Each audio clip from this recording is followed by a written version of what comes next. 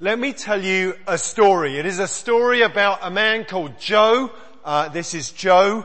Joe wandered into the church back in Torquay, beginning of 2011, and I caught him on the door, as vicars do, and you shake the guy's hand. But as I'm having this really brief conversation, and I maybe we'd got as far as names, I can't remember, but that was about it. I had this very strong sense that I should just say one line to him. And the line was, God's not done with you yet. Looked him in the eye. God's not done with you yet. And as I said that, just tears welled up.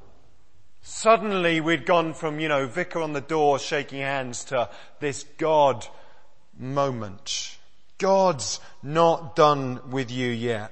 Let's look a little bit at the passage in 1 Corinthians 14, and then we will come back to that story, and I'll tell you a little bit more of the end of the story. In 1 Corinthians 14 it begins like this: follow the way of love. I love all of the Bible passages that begin with follow the way. Anything that's got the way in it, I'm now like, I've got radar for, hey, do you know what? We're having this. So folks, you can take hold of 1 Corinthians 14 for you and for our church, because our tagline is, what's our tagline? A church on the way. So we're to be following the way of love. Seems like a good plan to me. And we're to eagerly desire spiritual gifts. Do you know that you have permission to eagerly desire more of what God's got for you? Spiritual gifts. Especially, according to Paul, prophecy. That you are to eagerly desire to do this. Do you know we have not been made for normal? We have been made for God's extra normal. Ordinary people filled with His Holy Spirit. In this passage, Paul is talking about orderly worship. I said at the 9 o'clock this morning, I said, I'm not sure that you need me to correct you on orderly worship, but I do encourage every single one of you to pray in tongues. If you don't pray in tongues, do you know what? That's okay.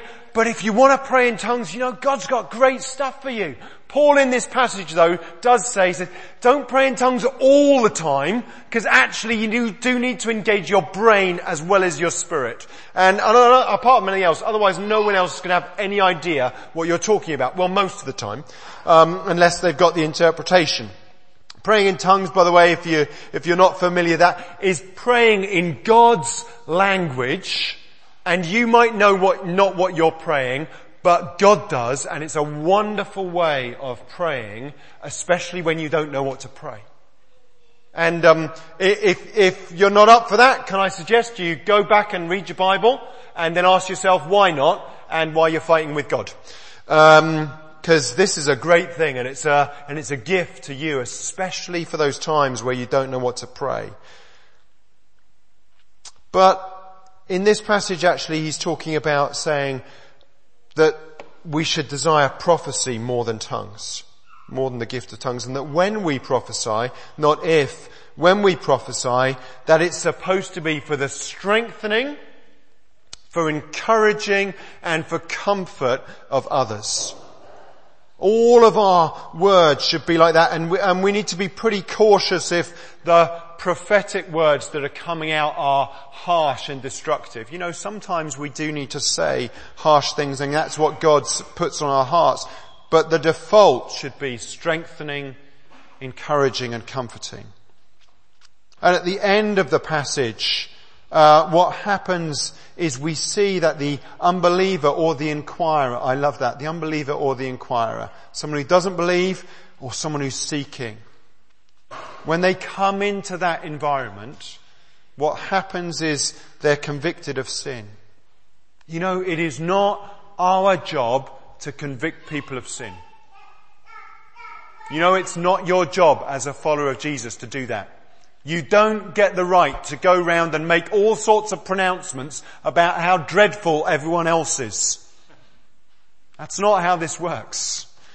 What we're to do is to speak the things that God puts on our hearts, the things that we hear from Him. They're to be strengthening, encouraging, comforting, and the Holy Spirit is the one who brings conviction. And when He does, boy does He do that. In fact, in this passage it says that they'll fall down on the floor and worship God, that the secrets of their hearts will be laid bare. When someone encounters God in that way, it's phenomenal. But you know, it's not our job to make it happen. It's simply our job to be obedient. Let me share with you a little bit more about Joe's story, and I want to play you a video, and it's the video from his baptism, but I'm going to talk over the top of it and give you a commentary, and you might see Joe in this video as well, because you make an appearance too. This is Joe and Alice, by the way. It's great to have them here this morning. Welcome, Joe and Alice. So here's the video, and I'll explain it as we go. I am the Lord your God. I go before you now. So this is Joe here. I stand beside you. You see, the thing that I didn't know about Joe that first day that I met him was that Joe was a backslidden Baptist minister. In fact, he was a real clever lad. He had a PhD in Pauline theology. But his marriage had broken down. And so when I met him on that door, and I didn't know what I was saying, I was just trying to be obedient, this door opened up for him that actually God wasn't done. All these things that he'd pressed into before, that God was going to do something more. And this is the day that a Baptist minister wanders into an Anglican church and renews his baptism vows.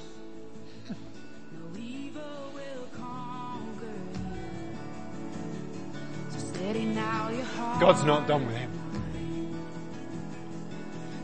But you know, on that day, it wasn't just him that renewed his baptism vows. You see, Joe had started a new relationship with a wonderful lady called Nikki. You know, relationships get messy sometimes, don't they? And our response at that point needs to be gracious and loving. And Nikki's daughter got baptized that day as well. This is Kira. In a paddling pool at the back of church. And we prayed for her, and we prayed God's blessing upon her as she made a choice for Jesus. But it wasn't just Joe and Nikki. You see, Joe came and ran an Alpha course in our home. Or rather, I ran an Alpha course, but it was clear by the end of session 1 that Joe should be running the Alpha course, because after all, he had a PhD. So he ran an Alpha course for his girlfriend, for Nikki. And Nikki got baptized on this day as well. She's the one that's coming up next, who's just about to get plunged.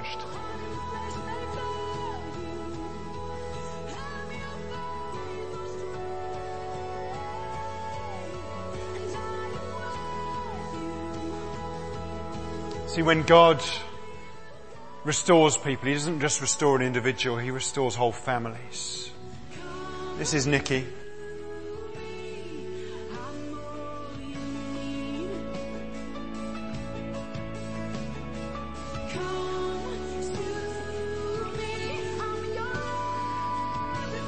You know, Nikki sat in church for, I don't know, about a year, I think, going, no, I don't believe any of this stuff, but I cannot explain this hot flush that I'm having, and I'm pretty sure it's not the menopause. We were like, Nikki, you might not believe yet, but you've already met the Holy Spirit.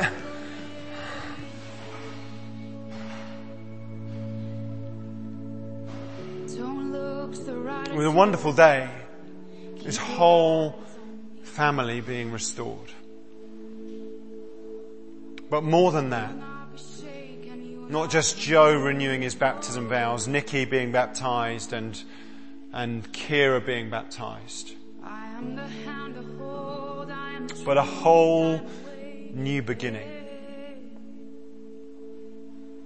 I had no idea when I said those words. God's not done with you yet.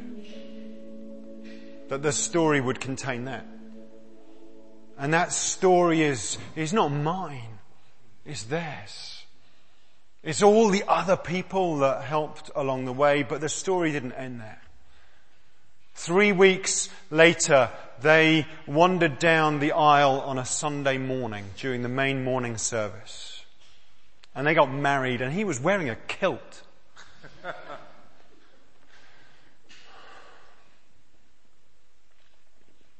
And a few years ago, he got ordained into the Anglican Church. How crazy is that? Ordained deacon and then a little while ago priest in a church just outside Plymouth. And you know what? God's still not done with that man and with that couple yet. He's just getting going. Folks, that little nudge that you have to say something to someone else could change the whole of the course of their life. The work that you engage with on a Sunday morning, Lynn, with those little ones, and you speak truth into their lives, and you sow seeds into their lives, it'll change the course of their life, and we are grateful. When you meet with someone and you just think, I'll just take a step of faith with you and share this, because you could change the course of a whole family's life. You know, the Holy Spirit loves to speak with you. He loves to speak with you, and there are so many ways that He speaks with you. He can wake you up from a dream and you suddenly go, I've got to do something about that dream. He can give you a nudge as you're wandering around Tesco's for someone that you have never even met before. He can rest a verse upon your heart. He can give you what might seem like a crazy picture in your head. And if you've got the courage to step out into what might feel crazy, you'll get used to it. And you'll discover that what at first seems slightly crazy is God's normal. And He'll break through and He'll do extraordinary things as you take steps of faith in this way. The Holy Spirit wants to speak to you as an individual. And He wants to speak to you for others so that you can be a blessing to others. And that is not extraordinary. That's normal. That's normal. And if it doesn't feel normal, we need to make it normal. If you want to kind of rain check on this, can I encourage you to go back to the book, to go back to the Bible? You might want to read Joseph with his dreams. They came true. You might want to read about Paul, stopped on the road, encountering Jesus, and then the Holy Spirit sends in someone to come and speak truth to his life. You might want to read about Jesus calling His disciples and speaking prophetic words to them, telling them who they are even though they don't know it yet. You might want to read about King David having words spoken to him, tough words sometimes, or Jesus speaking to the woman at the well and talking about who she really was. Loving, but also truthful. And so my invitation to you today is prepare to catch. Think fast.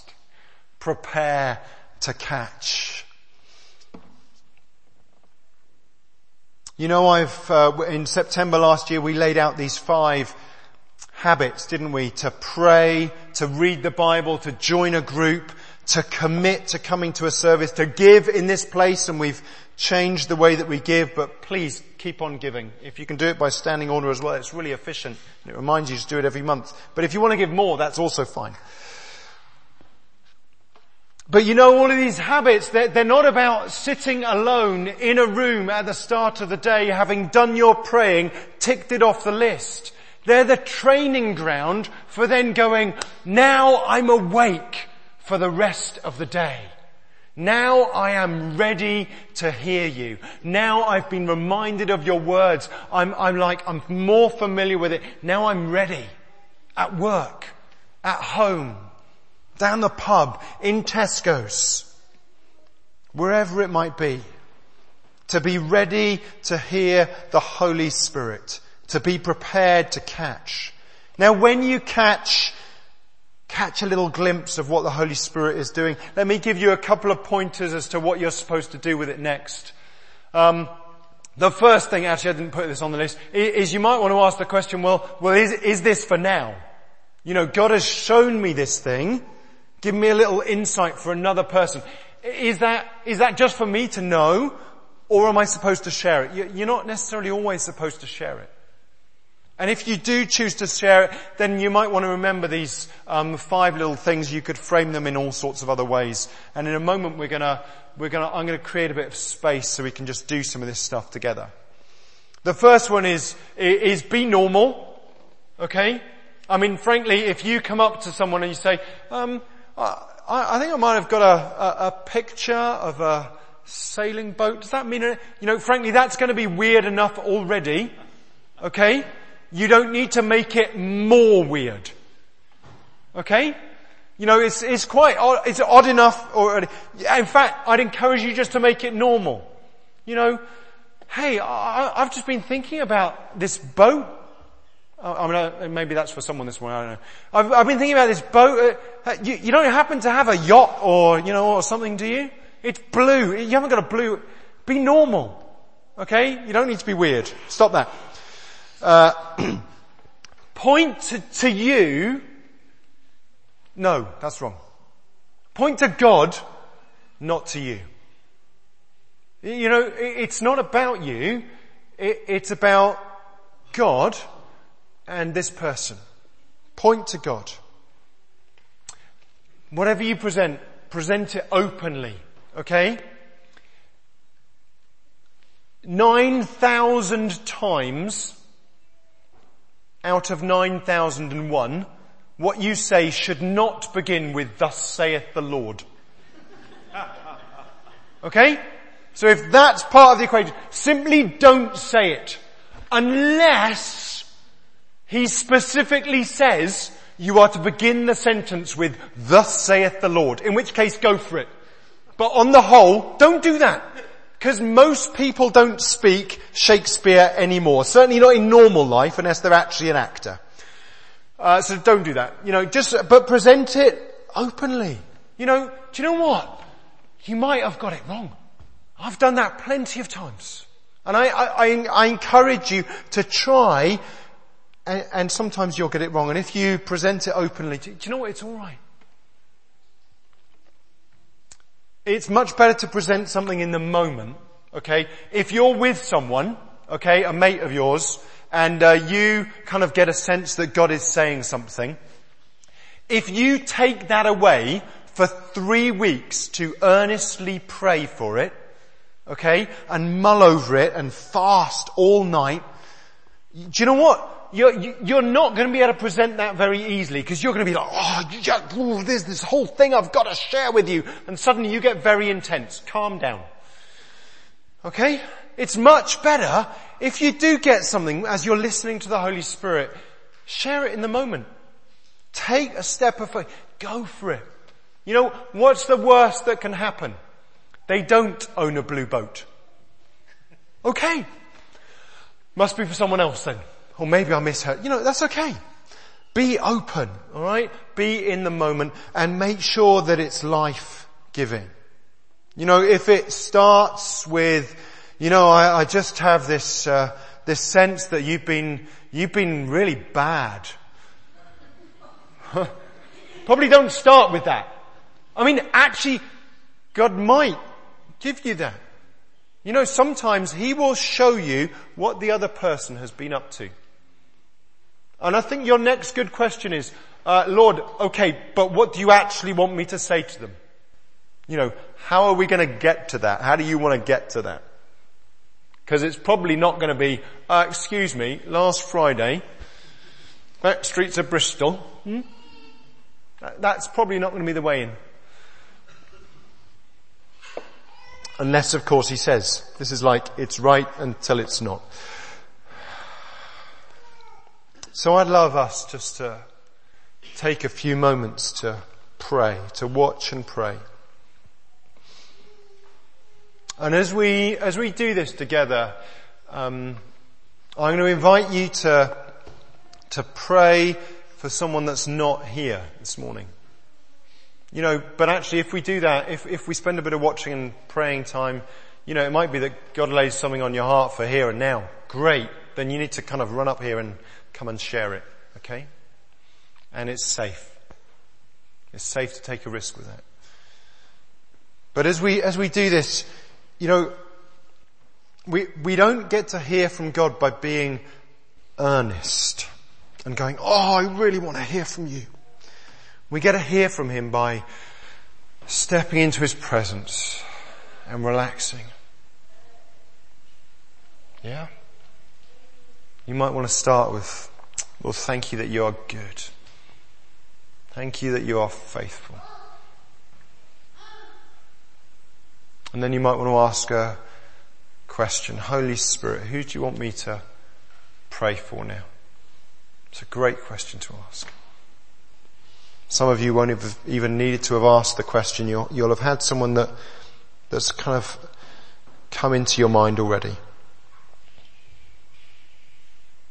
And a great question to ask is, Holy Spirit, is there anything that you want to show me for this person? It's just where you are right now. I encourage you